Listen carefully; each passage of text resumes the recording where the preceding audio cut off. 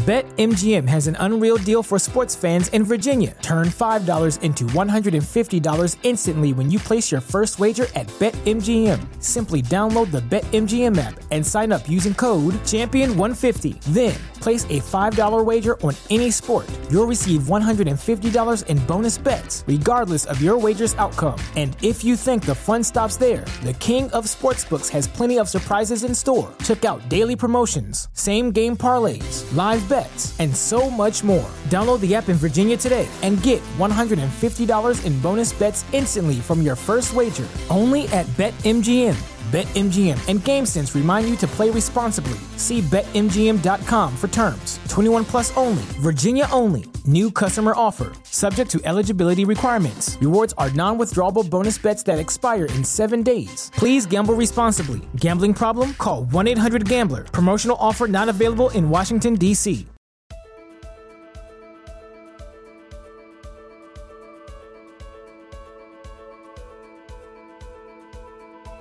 Welcome to the Uncommon Drive podcast with Jeff Cross and Chad Ozy. Join us as we look at life, leadership, and legacy through the lens of sports officiating.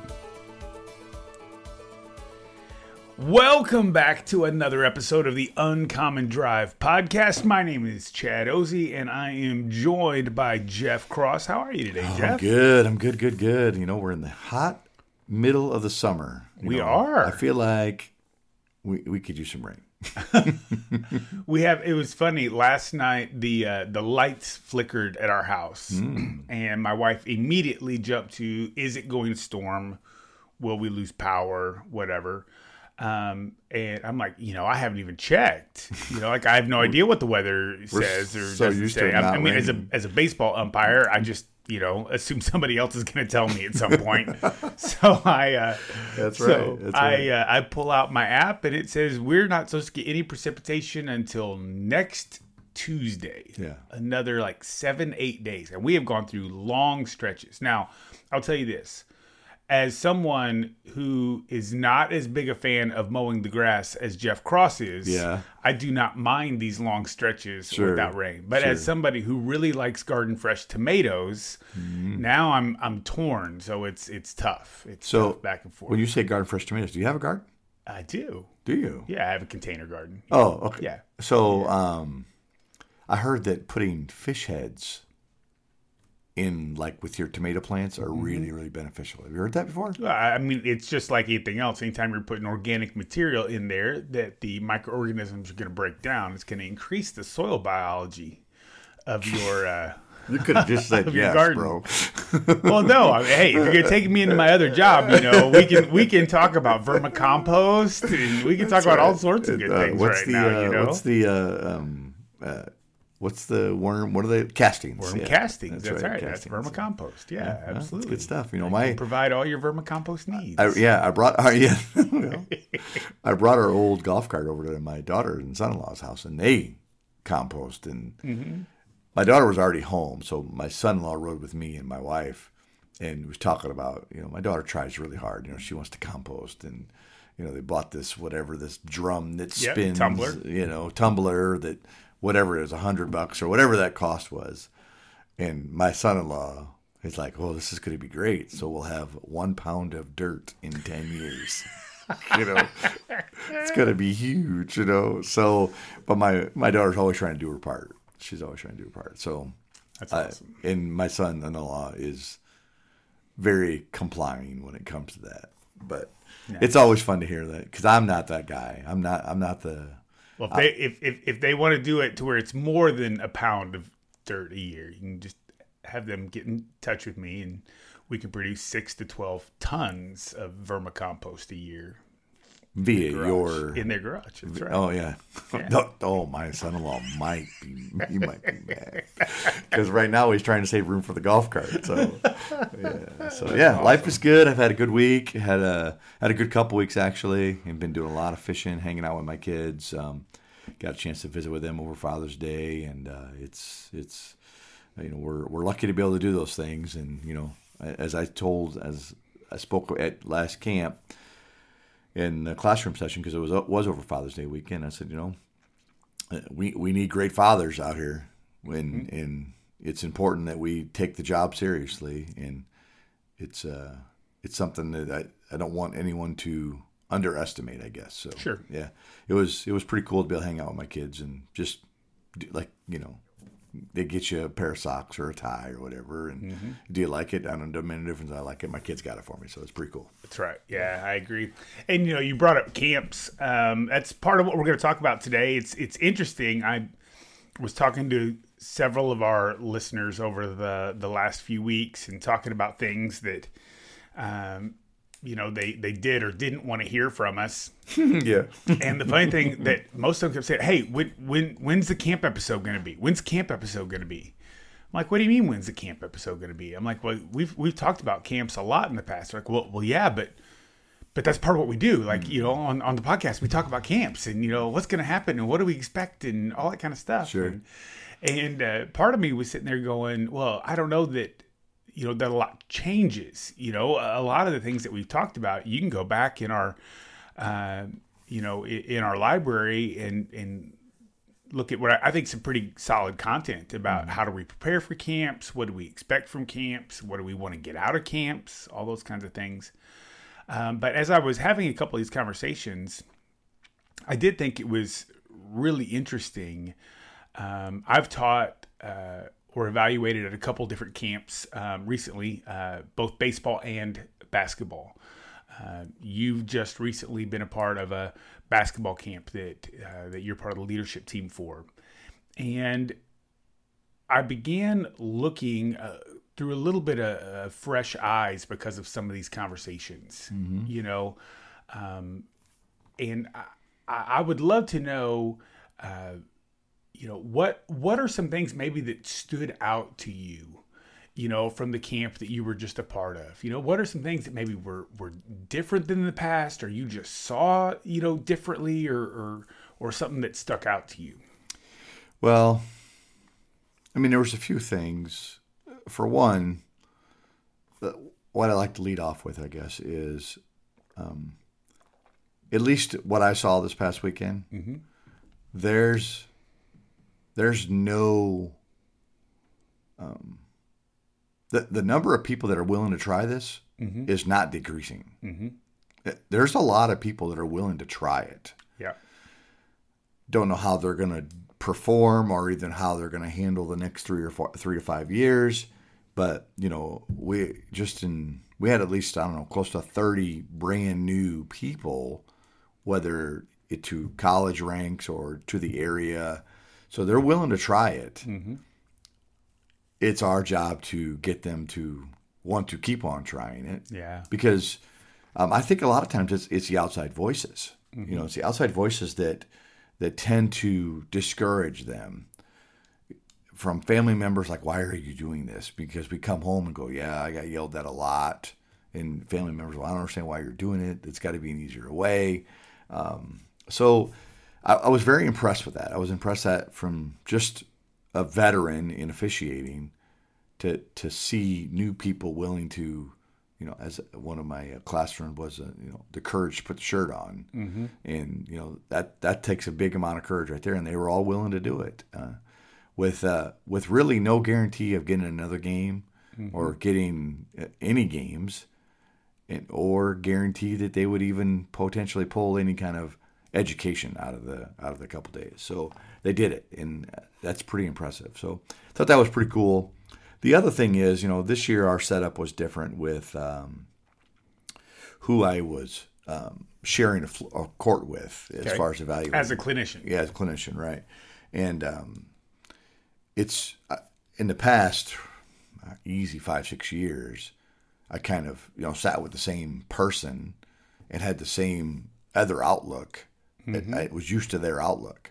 Well, this year was different. I got the chance to sit with some other clinicians, and it's very, very weird. Not weird, I guess, but it was eye-opening for me to see how some people see their job as a clinician. Mm-hmm. And what is so important to them that is maybe not important to me, or vice versa. I don't know if they paid attention to what I thought was important, but it was just interesting to see that and how some clinicians would get very uptight and worked up about what I saw as a very minor situation, So, so that just made me think that, because it's been a number of years since I've been to a camp, I could see how a camper would have some frustrations or some concerns if they do 3 games in a day and they have 3 different clinicians and they hear 3 different messages. Mm-hmm. And I think some of that is just because each clinician has a driving point that they want to teach, that is, whether they came across that because they believe it's important or they spend many years failing at that and they finally perfected it, and they know how much better referee they are for that. So they have their reasons. So if you're going out to camp and you're having to deal with, I don't care if it's 3 different clinicians or 3 different coordinators, they all have their driving force. It's a real thing. Yeah, it's a real thing. Well, let's put a little bit of meat on those bones. Okay. We have people right now that are going to be heading out to some pretty big baseball camps coming up in the next few weeks, where they're going to be at complexes with, dozens of baseball diamonds, where they're working with, all sorts of partners, where there's going to be multiple coordinators there, multiple clinicians, multiple evaluators, all there watching those games. We've got big time basketball camps that have already gone on and are getting ready to go on. And when I say big time, what I mean by that is I don't mean what level. I just mean, like, for the person that's going to this camp, this is a big time thing. That big time camp could be a high school camp. That big time camp could be a JUCO or a D3 or a D2 or a D1, but it's where it's that next step for that person, And when we go to some of these, these basketball camps, there's 100 floors going on at this camp. Now, maybe not all of those are being covered by the camp personnel, Sure. But I mean, these all this stuff going on, all this chaos, all this noise, all these people, and you go out to a baseball field, and you've got a guy looking at your plate stance, and they're like, "Hey, man, I really need you to change this up because this isn't where you need to be," right? And now you go to the next field the next day, and you're working your plate game, and you're working really hard to do that. And the person isn't saying a word to you about your plate stance. They're talking to you about your mechanics, and then you go to the next field the next day, and you're working at a plate, and they're talking about your communication with your crew and why you're not, and you're like, but have I fixed the plate stance thing from day one? Right. Yeah. And it may be that the easy answer is yes, because if it was glaring, they would have said something about it. But I think the bigger thing is exactly what you were just talking about. Maybe that clinician is just trained to look for something different. And there are things that stick out or are more glaring to them.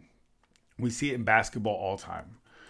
In basketball, you have some clinicians that are very play calling oriented. How well does this person call plays? And somebody else is very mechanics oriented. How crisp do they look with their mechanics? Is their arm all the way up in the air on a foul, or is it a little bent, or whatever, right? Other people are trying to look for the little things. Are they good game management people? Are they whatever? Is their body language good? Yeah, all that kind of stuff, right? And so what I think happens is that then we begin to get frustrated as campers because it's like, well, I'm not hearing the same thing every place I go. I remember, I think your last camp that you ever went to for basketball was my first Division I camp. We went together, and we didn't work any games together at that camp, but we attended the camp together. And I got to watch the things that people were saying to you, which wasn't a whole lot, but there were people that would say things or do whatever, right? And of course, those things were just vastly different than the things that I was being told. Mm-hmm. Because we were at two very different places. Mm-hmm. You know, you're at a guy who now really doesn't need to go to camp anymore to be able to maintain and do what he needs to do, versus somebody that's just trying to break in the door for the very first time. And so then even from the same clinician, you could have very, very different messages based on where that person is at. And I think it can be really frustrating if you're somebody who's gone to a clinic over and over and over and over, and you feel like you're not getting a lot of feedback that's helpful or beneficial. It may just be because they're so used to seeing you that nothing's really new. Like there's nothing new to really give you. And so getting in front of that different clinician or going to a different camp than where you've been used to going can be really helpful. So I say all that set up, and here's the question I would have for you, Jeff, is if you have somebody who, you know, is hearing different things on different chords, what's the right way to process that? What's the right way to take that and have it be positive rather than have it be frustrating or discombobulating?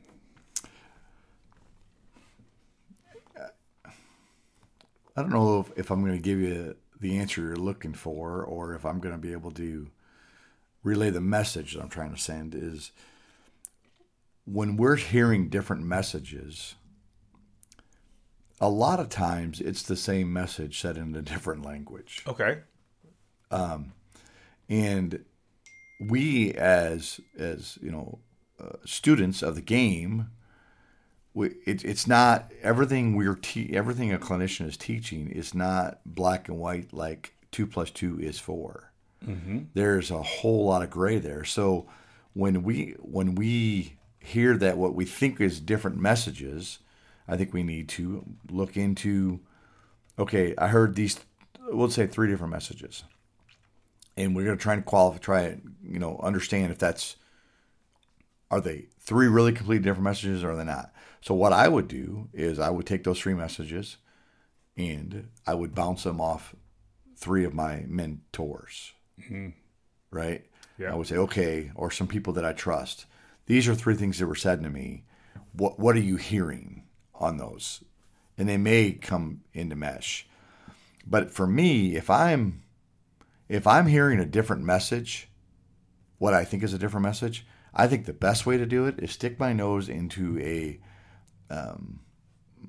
meeting between clinicians and campers that I wasn't refereeing on. So I want to hear how they're relaying that message to them. Because now I have nothing invested into it. Because when I hear, whatever, you're not putting your arm all the way up straight, I hear, you think I'm no good. And then when I don't hear it the next time, I hear, oh, they think I'm great. So I want to hear how that kind of message gets relayed to other campers that I have no money in the game, right? So no skin in the game. That way I could probably look at it a little bit more judicially and potentially get to the root message that I'm receiving from 3 different clinicians, whether that being the message could be, your mechanics are pretty good, but I think they can be better. I'm just referring to the one arm situation. So that's probably where I would go. I would go to my 3 mentors or 2 mentors or, someone within that camp. And I might even, if at all possible, I would say, I don't need you to watch my game, but I would love it if you could be there and just listen in as my clinician is giving me my feedback. So that way maybe I talk to my mentor every day. You can, clear the muddy water a little bit for me so I can understand it a little bit better.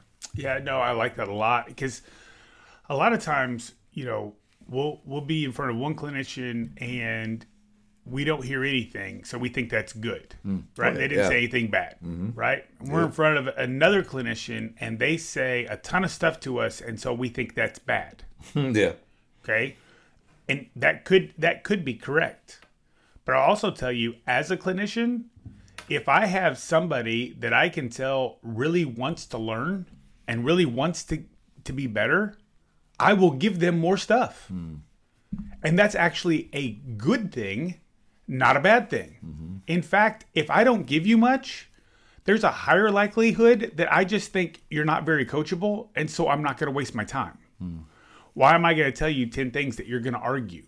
Yeah, right.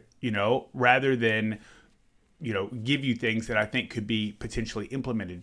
The other thing that I think is really interesting is I think we need to look at camps as an overall experience rather than compartmentalizing them into games or classes. Because what we tend to do is, oh man, I had a great game on Jeff's court. Oh, I had a really bad game on Jen's court. And Jen's the coordinator now. And so I had my bad game on Jen's court, and so I know my schedule's going to go down this year. Right? My schedule's going to go down. Well, we forget that the clinicians talk. Oh yeah. We forget that this is a broad, scope of what's going on. And so there's going to be the opportunity for those clinicians to talk back and forth. There's going to be the opportunity for them to share notes on what's going on. And just because you have one bad game does not mean that everything's down the tubes. By the same token, just because you have one really great game doesn't mean everything's going awesome. You're going to pick up all the games, right? Because all it takes is Jen going to everybody going, man, Chad had a great game on my court today. And all it takes is you and Scotty and somebody else going, well, really? Because he did not do well on our courts over the weekend. Yep. And I'm glad he had that great game. I'm glad it worked. But you need to know as a coordinator, like this means 75% of the time he did not have a good game. Yep. Well, coordinator probably doesn't want to put somebody out there that 75% of the time isn't going to be good. Yeah, or only performs well when the boss is around. Exactly. Yeah, no, that's a great statement. Yep. And so instead of looking at things so small, let's look at the broad scope of things. And, I think we have to begin to ask ourselves some questions. Number one, at a camp, did I learn something new? Man, because if we're not learning something new when we go to a camp, why are we going? Right. And we can say, well, because we want to get games or whatever. But I'm telling you, we're going to get more games if we're learning new things. We just are. If we're getting better, we're going to have a better chance of that kind of thing happening. So I have to ask myself, did I learn something new? And did I work to apply it? I want to stop you for a second. Yeah. Did you learn something new? And it may not necessarily be from one of the 7 or 8 clinicians. Absolutely. You may learn something new from someone you're sitting next to in a classroom session. Yep. Or worked with, or stuck your nose into a post game that someone else worked with. So it don't look, and it's a real problem when we start pigeonholing. These are the places I'm going to learn. When our real opportunity could be somewhere that's maybe from the janitor who's been watching these summer camps all summer, says, yeah, I've met whatever, some clinician that was in here that you never met before, and he or she said this, and you learned it. So that's where we got to be able to just check our vision there, right? And instead of saying, okay, well, now when this person speaks, I'm going to learn from them because they've been instructed with teaching me. And, I didn't learn anything. Well, I think some of that is probably you're just looking to learn only from the people that you were told to learn from. Oh, yeah. Sorry. No, that's perfect because I will tell you, especially when I was very early moving up in my officiating career, and then more lately, now that I've been more established, at both ends of that, I have probably had as many learning experiences, if not more, be off the court and out of the classroom. Oh, yeah. Early on, I was learning from those other people that I was paired up with, who were just getting me through those camp games because I didn't have a clue what I was doing. Right. And there was way too much for the clinician to give me in 5 minutes after the end of the game. Right. But then those people would stick around with me the whole hour before the next game and just talking and showing me people on the court and what we were doing and all that kind of thing. There are people in the classroom that would be helping me, connect with me, the conversations that I would have afterwards and all, where you can just kind of tell the people that know what they're doing. Oh, yeah. And so you begin to gravitate. Pardon me. Ooh, bless you. Gravitate towards them.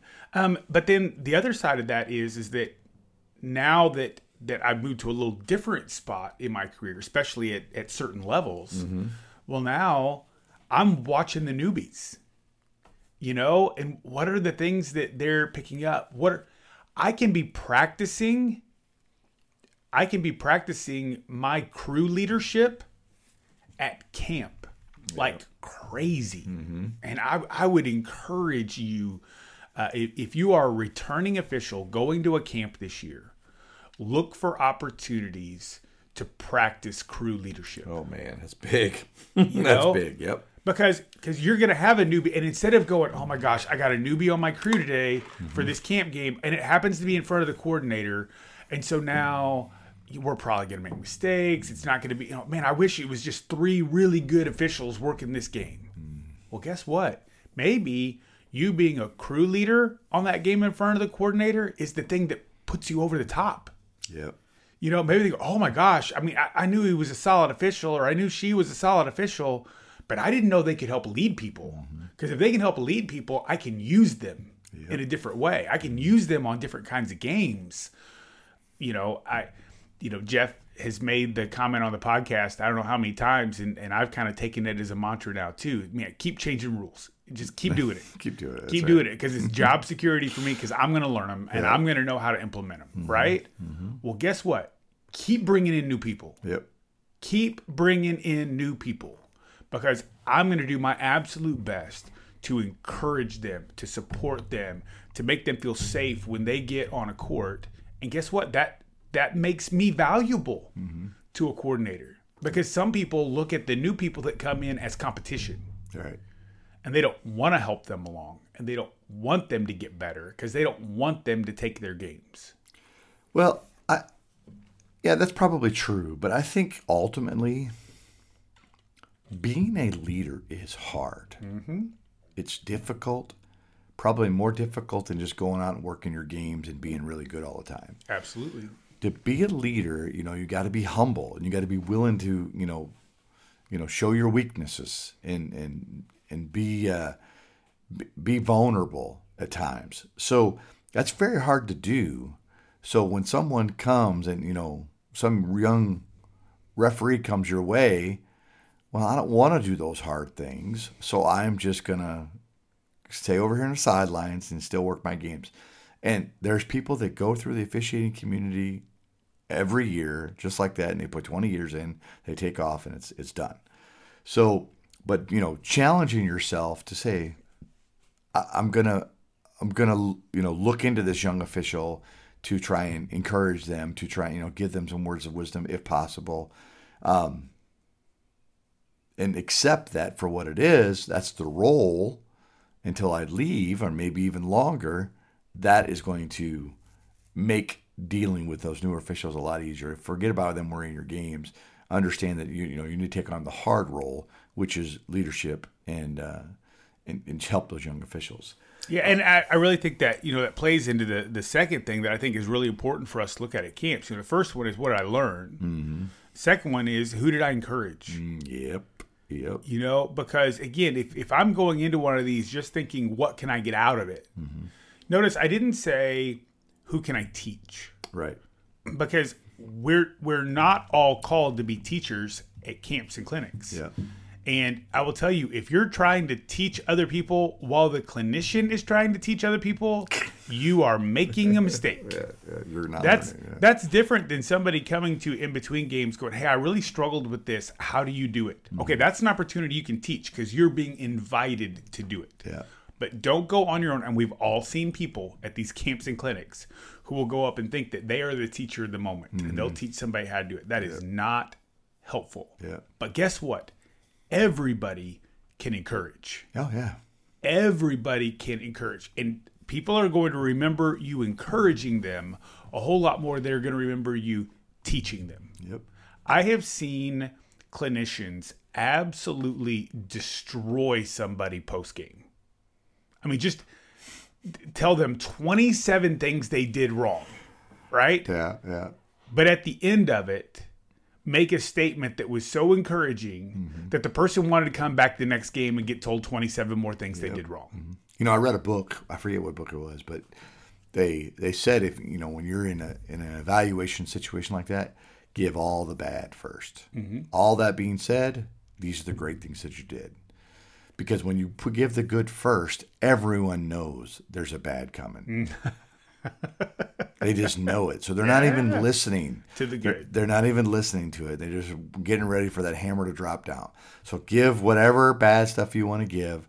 And then at the end of that, say, all that being said, I think you do this well, you do this well, and I can't wait for you to, you know, do this and show me how you can do that. So it's a really tricky thing to do because as a clinician, I can, you know, speak about this. We tend to make the list of all the things. Oh, missed call here, bad mechanic here, whatever, all that stuff. So we have to tell you.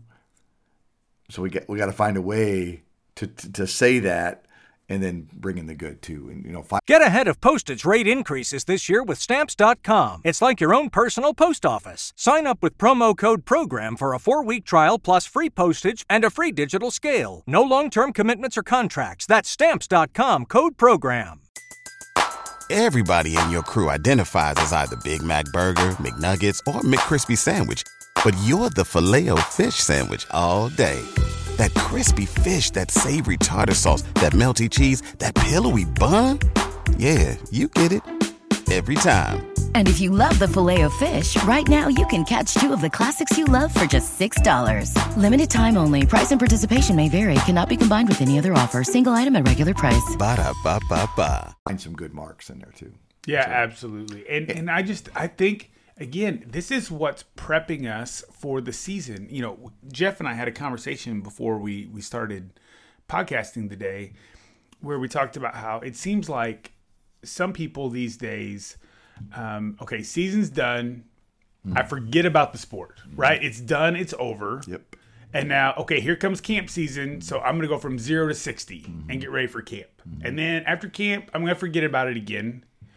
And then now we're, 2-3 weeks before season starts, or we got a test we got to do or, whatever, right? We got to watch the NCAA video. Okay, we're going to go from 0 to 60 again.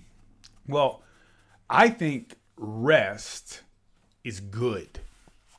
Okay? I think having a break is good. But maybe we don't ramp down to 0. Right. Maybe we go from 60 down to 25 and we just cruise through the neighborhood, where we're still finding ways to engage. And it may not be that I'm in the rule book every night or reading case plays every night, or maybe that is what you do. Maybe that's your way of ramping down. But maybe it's looking at conversations at work and how do I apply those kinds of interpersonal things to a basketball court or a baseball diamond. Maybe it's just the books that I read, where I'm looking for things that are going to grow me as a person, that make me better when I get out there. And I think when we focus on those kinds of things in our off season or training season, it really makes us better at this encouragement side, because we can say, well, I don't need anybody to encourage me. Okay. That's my responsibility. This is my job. Okay, fine. But guess what? It's a whole lot easier when you got somebody encouraging you. A whole lot easier. Yeah. And if you're that person who says, I don't need to be encouraged, I'm okay with that. But if I encourage you in front of someone, maybe that person next to you needs to be encouraged. And maybe they're like, oh, that's it. I know he wasn't saying it directly to me, but I needed to hear that. Yeah. That makes sense to me. So don't stop someone from giving you encouragement because you don't want it. There could be someone within 2 feet of you that needs to hear it. So let them say whatever they want to say. I think you're right on with the encouragement. It was funny. For years, I'm going to start giving out some secrets here. Okay. There was 2 phrases or statements that I would make at every camp. At some point in time, at the proper moment. And it never failed. I said, I got to find a spot to use these 2 statements. And I used one of my statements in front of one of our co-directors of the camp And they had never heard that before. Okay. And they're like, man, that was really nice of you to say. So the two things, and we can use this in any form, whether it be in officiating, I guess, is really led towards officiating. But I guess my point is, you don't have to be a teacher. You don't have to be a clinician in order to use this. You can be just any kind of veteran official, and you can have this impact on others. So the first one is, and I've said this during the season many times. I've said it, at every camp since I've been clinicianing probably. I'm not retiring this year, but if I were, I would know the game would be in good hands with you guys, or you guys and gals. So, clinician, teacher, veteran official, it comes with a stigma, right? It comes with a, like, Jeff Cross, he's been here, done this, and I would love to have those games. Well, I've just implied to them, if I stop tomorrow and you do it, you're be fine. You're going to be just fine. It's going to be great. The game's going to be in good hands. So that's a very encouraging statement to tell people. And I had said that to the young officials, and my co-director's like, that was so nice of you to say to those guys. I'm like, well, that's my job to encourage them to want to come back. And the other one is because I'm a Division I referee and I work a good number of games. I try to find the right crew, the right people to say it to, and I said, you did a good job, blah, blah, blah. I've watched you work all weekend, whatever it is. But I want to leave you with this. It would not surprise me at all if someday you and I would be working on the floor together. That is a statement that is so powerful because 90% of the time these clinicians these campers are wanting to just work a Division I game or something like that. So, usually that goes out to those young officials that you kind of see some light there. Go, okay, it's possible here. But we have that opportunity to spread that word in November, in February, whatever. Someone who it doesn't even have to be. Maybe it's someone who works the NCAA tournament, and you say to them, man, it would not surprise me at all in the next 5 years or sometime in the future, you and I are working the NCAA tournament together. Coming from, someone who doesn't work the NCAA tournament. So we can use it at any level. And I remember hearing it at one of my conference tournaments. I was selected to work the table for the championship game. Okay. And our crew chief said during our pregame, the pre-day, we'll call that because we have breakfast and stuff like that. They had said, I know that not all of us are on the floor, but, I believe that all of us deserve to be on the floor. And at some point, she pointed to me, you will be on the floor. So don't worry about those kind of things. So those are types of encouragement we need. And if we can do those throughout the season, you'd be surprised how many people want to hang around with you. Oh, yeah. Yeah. And, you made mention today of somebody who this coming year is going to be their last year officiating. Oh, yeah. Mm-hmm. And so when I think of that person, I don't think of their percentage of calls correct. Yep. Mm-hmm. Even though it's very high. Mm-hmm. Yeah. I don't think of how crisp their mechanics are, even though they are. Yep. I think of how much that particular individual prepares their crews, how much that individual encourages their crews. Mm-hmm. I think about how every time that person takes a basketball court, there's a smile on her face. Right. Because basketball courts are a happy place. Mm-hmm. Yeah. Has been for a long time as a player, as a coach, as an official. Yep. Mm-hmm. And I think, we've said, this is the Uncommon Drive podcast. Mm-hmm. Lots of people driving everywhere every day.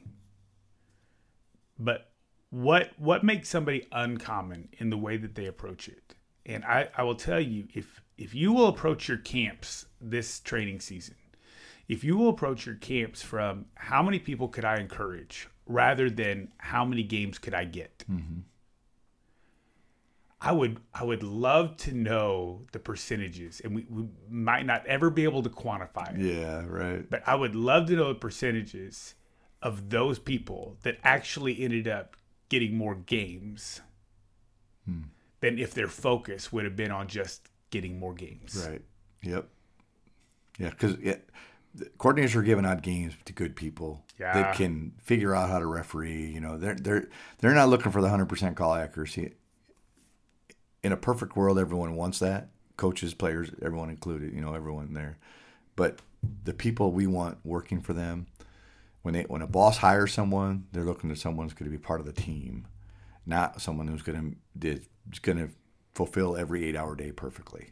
We're not looking for that. I was at a baseball camp this last week and was evaluating there and watching there, and there was a group of people from my geographic footprint of my conference that I assigned for, and I had watched one of them work, and because of the way the schedule happened, I only got to watch the person work bases. I did not get to watch the person work the plate. And so afterwards, I was talking with one of the coordinators of the camp. And this is somebody that this person works for all the time. Not at college level, but travel baseball level. And so I'm talking with that person and all, and he said, you know, do you see anybody that, you know, piqued your interest or anything? And I mentioned this person by name. And I said, man, I really liked what I saw. I said, I really liked how coachable they were. You know, I mentioned one thing to them and they immediately were trying to implement it. I could see a difference there within the game. For me, you talk about clinicians that have focus on different things. That's one for me. If I see somebody that wants to try to implement right away, that's a huge positive sign for me. Sure. And I mentioned that, and this is what that person said to me. He said, that person will work their tail off for you, and they will not get you in trouble. What do they say? They're saying they got great work ethic, and they are going to make sure that they're a good person. They're not going to get you in trouble. They're not going to have the off-field stuff. They're not going to have that kind of thing. You know, notice they didn't say anything about how good they were at calling balls and strikes. Yeah, their plate job's 98%. Yeah, they didn't say that at all. Yep. They didn't say how good they look in their uniform. Yep. All they said was, this person's going to work hard. They're going to be a good person. And guess what? I have already got that person written down to be on my staff for this next year. So absolutely, to your point, that's what coordinators are looking for. Now, do people still need to be able to call ball strikes? Do they still need to be able to call fouls and violations? Yes, absolutely. But it's more to it. And I think some of us get so caught up. You know, I'm getting ready to go to a big basketball camp as a camper here in a couple weeks. And I would be lying if I said I wasn't somewhat anxious about that camp. Because I've been going for enough years and doing enough things that, you know, my window is probably closing as far as opportunity goes. And, you know, I would love for this to be the year I break through that window, right? And but if I go into that camp so worried and focused on that, I guarantee you I will not be successful. Yeah, it'll consume you. Oh, my gosh. But if I go into that camp excited about the people that I'm going to get to see that I haven't seen since last basketball season. Sure. You know, and excited about learning something new and encouraging people around me and meeting new people. If that's my focus, it doesn't mean I don't still do the work. Yeah. But if that's my focus, I have a much greater chance of being successful. Well, and the work becomes much easier. Sure. You know, you're being around good people, seeing the good in people. It makes going and working 3 games in one day a little bit more tolerable. You know? Oh, yeah, absolutely. You know, and I found it really interesting. Jeff was heading off to this camp that he was teaching at this last week. And it's a camp that I've gone to for the last, I don't know, 5, 6, 7 years. I don't know how many years now in a row I've been going to it. And this is my first year since I started going to it that I wasn't going. And not because I didn't want to go. It didn't work out with my schedule and everything else this year to be available for that particular weekend to be able to go. And instead of going, oh, well, thank goodness, there's one more camp I didn't have to go to this year, or there's money I didn't have to spend, or whatever, right? No, I was sitting there like the kid who got left home when the brothers went to summer camp. Yeah, right. You know, I was disappointed I didn't get to go. Yeah. And again, it was because of the people. You know, I knew that if I was there, I was going to be seeing people that are important to me, that are meaningful to me, and people that I want to encourage, and people that encourage me. Yep. And again, just a reminder to me that so much of why we do what we do is not about what happens within the lines. Yeah. You know, it's about what happens with people. It is very much so. I mean, it's what Jerry Davis told me. You know, this is the greatest job in the world if it wasn't for the games. You know what I mean?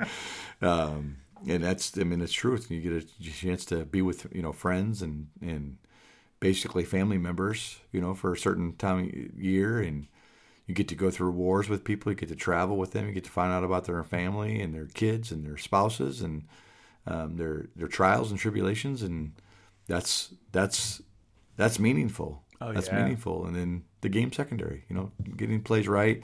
You talked about, no one talked about them their plate work. Well,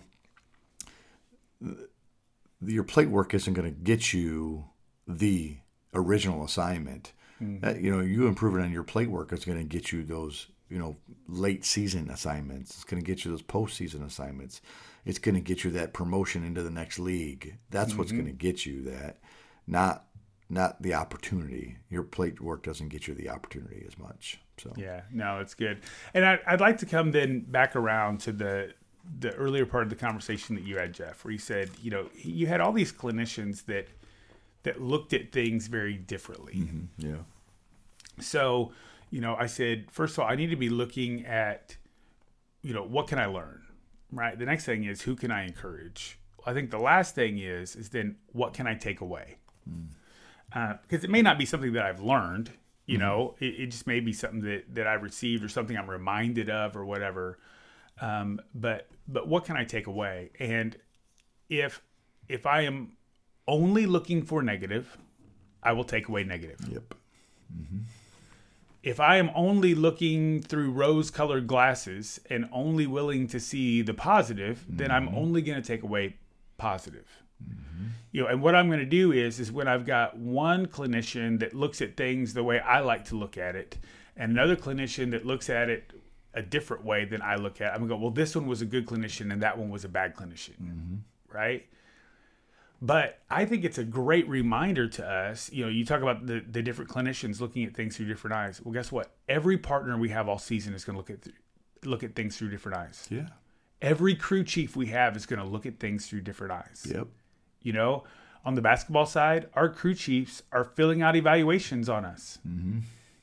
They're helping those coordinators make decisions about who gets those late season assignments and things, because those crew chiefs are trusted by those coordinators to give that kind of feedback. So guess what? We're not just being evaluated at camp. We're being evaluated well, so-and-so never gets to my games. They never see me. Well, your partners do.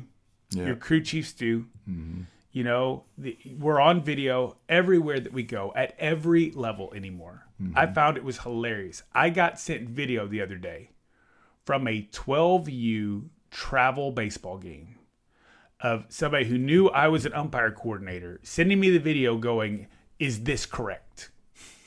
Yeah, from a 12U game. Yeah, right. Okay. Mm-hmm. We are all on video all the time. Yeah. We are being seen when we don't think we're being seen. Yep.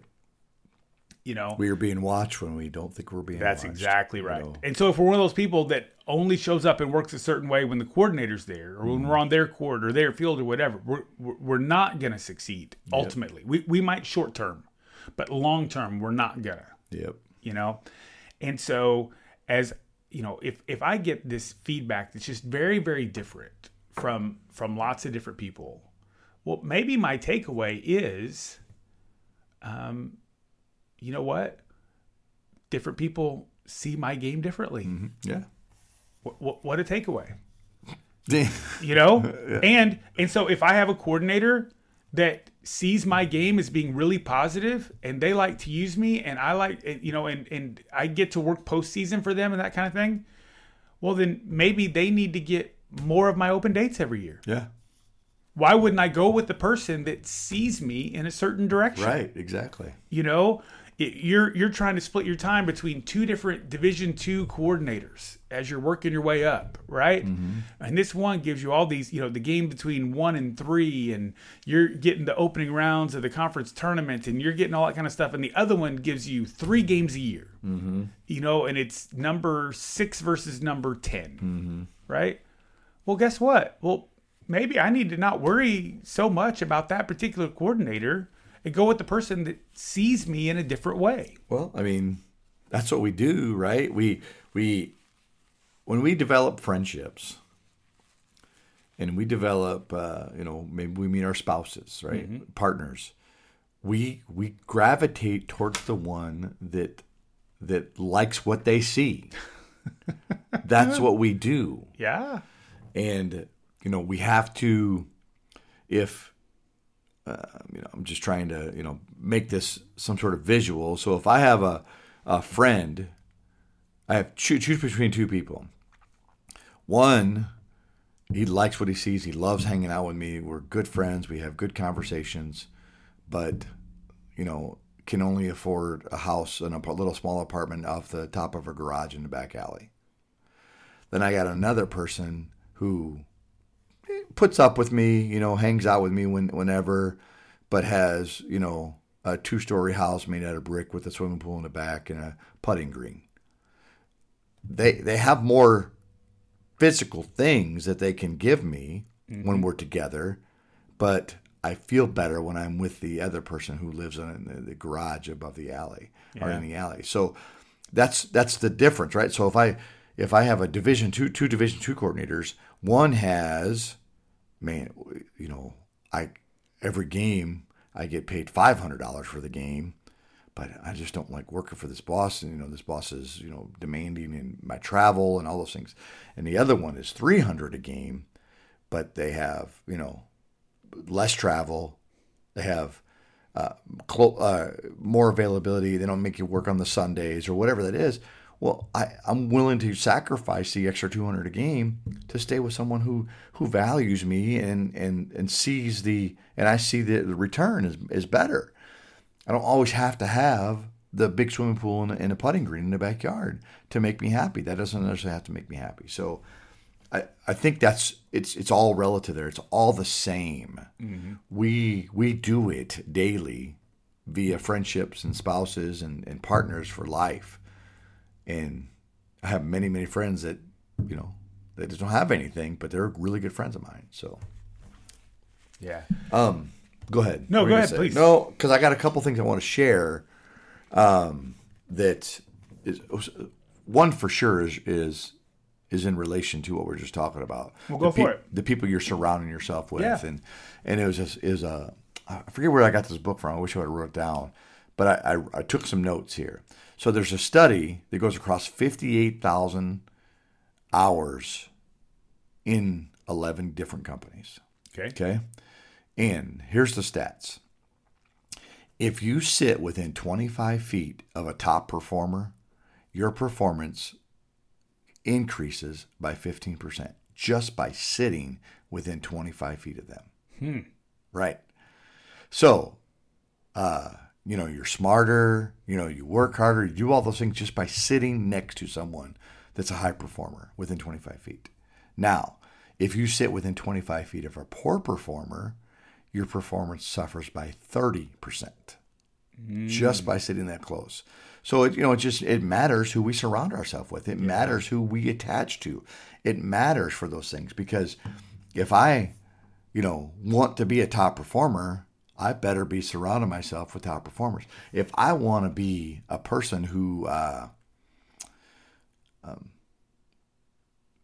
is dedicated to his legacy, then I better be surrounding myself with people that have that same dedication, because my legacy will be just as big and strong as the person I surround myself with. So I thought that was important. I thought that was a neat little stat that. It's not like somebody's just making it up either. 58,000 people in 11 different companies. They studied these things. What a concept. Oh, how do you think you got so many games? Well, I started hanging out with the people who got a bunch of games. What's the phrase? if you hang around 5 millionaires, you're going to be the sixth. You know? So, I mean, all that makes sense to me. And I thought that was pretty impressive. Yeah. And, you know, these camps and clinics that we're talking about, this is where you can find some of those people to begin connecting with. And I don't mean that you use people, okay? That's not what I'm saying. You don't go look for the person that has the most games and try to attach yourself to them. Right. Yeah. But raise your hand if you got 70 games. But go find a group of people. Yeah. You know, the camp that Jeff was talking about teaching at this last week, I had gone to that camp very early on, and I roomed with a guy, Brian. Brian's a great guy. And Brian, because of some health issues, some injury issues, is no longer able to officiate basketball. But Brian and I had gone, and we'd roomed together 2-3 years in a row at this particular camp, and just built connections, right? Yep. There wasn't anything he could do for me at that point. There wasn't anything I could do for him because we were both at the bottom rung, right? But we would encourage each other, and we'd talk to each other. We'd do all that kind of stuff and everything, you know. Well, the other day, he was assigning officials for a shootout, a local shootout. And I haven't been on the basketball court since last year. Like I said, in a couple of weeks, I got a big camp coming up, and I've been in baseball mode for so long.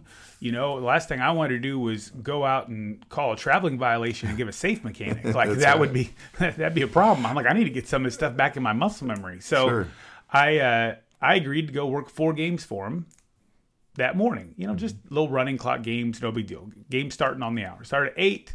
I'm done by noon. Great day. Had to go work plate that night at a independent minor league baseball game. So I go to do that. He comes to me in the middle of that first game. Chad, I just got to call the guy that's supposed to be on this court after you guys are done. One of the guys, he's had a family emergency, and I'm really struggling to find somebody. Well, hey, Brian, I'll stick around, help out, give you extra time to find somebody. Sure. Don't worry about it. Don't stress. He comes back to me later. I don't have anybody. Hey, you know what? I'll work the next 4. I'll work 8 games. It means I was going to work 8 straight games and immediately get in my car to go work a plate game for minor league baseball. Great. No problem. I'll go do it.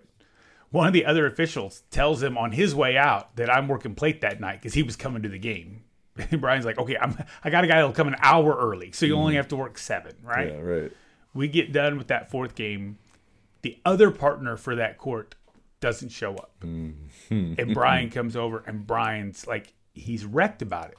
You know, because for one, as a coordinator, you never want that to happen. Sure. You know, people not show up or whatever. But he also knows the position then that I'm in. And my immediate statement was, Brian, it's not a problem. Yeah. I said, I just want the girls to get the opportunity to play. It was a girls' high school varsity shootout. I just want them to get the opportunity to play. Coaches were so appreciative that I was there because it meant they got to play the game. Yep. You know, the fans, I didn't hear boo from the fans. At least not many boos from the fans during that, you know. Ones that I heard. It was no big deal. And I ended up working 7 games. I will tell you, the only reason I did that is because Brian was the one assigning it. Right. That's it. He and I had a relationship together that started way back at that camp when neither one of us could do anything for the other. Yep. You know?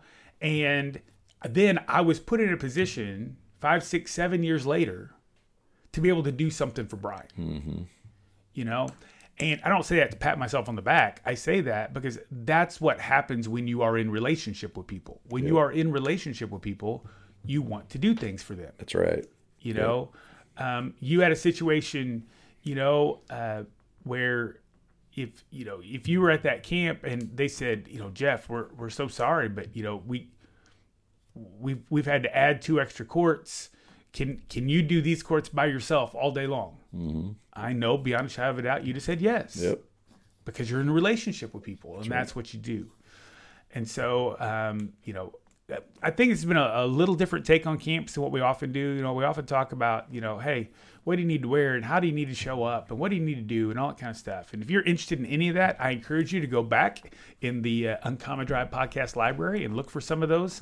There's tons of solid information there about that. But I think one of the things I just would encourage you, I go back to these 3 things. You know, number one, you know, what are you going to learn? You know, what's something that you're gonna, you're going to actively learn, and maybe it's something from a clinician, maybe it's something from a classroom session, or maybe it's somebody you're working with, or like you said, something that the custodian does as they're there. You go, oh my gosh, like I need to bring that into my life. You know, that's something I need to learn. Number 2, who you going to encourage? And maybe the person you're going to encourage is that custodian. Yeah, right. You know, maybe the person you're going to encourage is that brand new official. Maybe that person you're going to encourage is that person sitting there going, man, do I have enough left in the tank to do one more year? Right. And you get to be the one that encourages them to do that, so they can go out with a bang rather than a fizzle. You know, and then lastly, what are you going to take away? What are you gonna take away from the clinicians? What are you going to take away from the experience? And most importantly, what relationships are you going to take away? They're going to make an impact for years to come. Yeah, that's good stuff. I know you're getting ready to wrap up. Go right ahead. Put the bow on it for us, Jeff. That's right. Well, it's something I'm not sure. I think I shared it with you. I don't know, but I shared it again at this camp. And I think it's from a book that I read called Man Up. And which, when I said that, everybody's like, "Oh, well, listen, it's just a phrase. That's it. It's no knock against women or anything like that. We just want you to." That's what the title's called, Man Up, and it's in just a list here. I give you permission.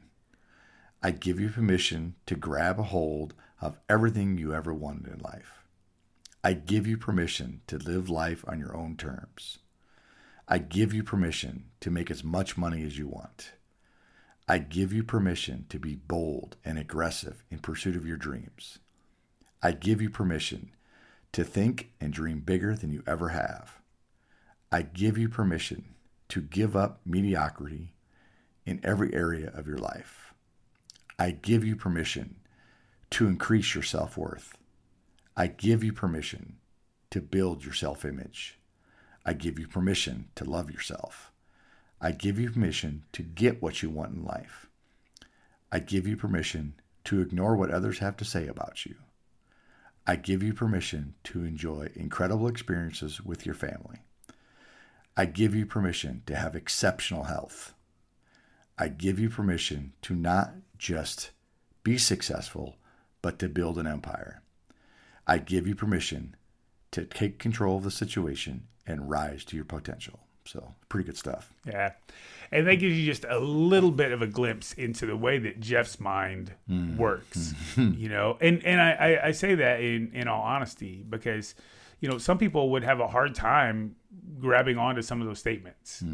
Well, man, that's a lot. That's big. That's different. I would say it's uncommon. And not all those statements may fit you. Yeah. But as we look at this, part of what is so wonderful about the sports officiating world, and the reason why I think it's so great for us to use as a lens to look not just at what we do between the lines, but what we do in life, right? Is that it takes something that seems very black and white. Here's the rule.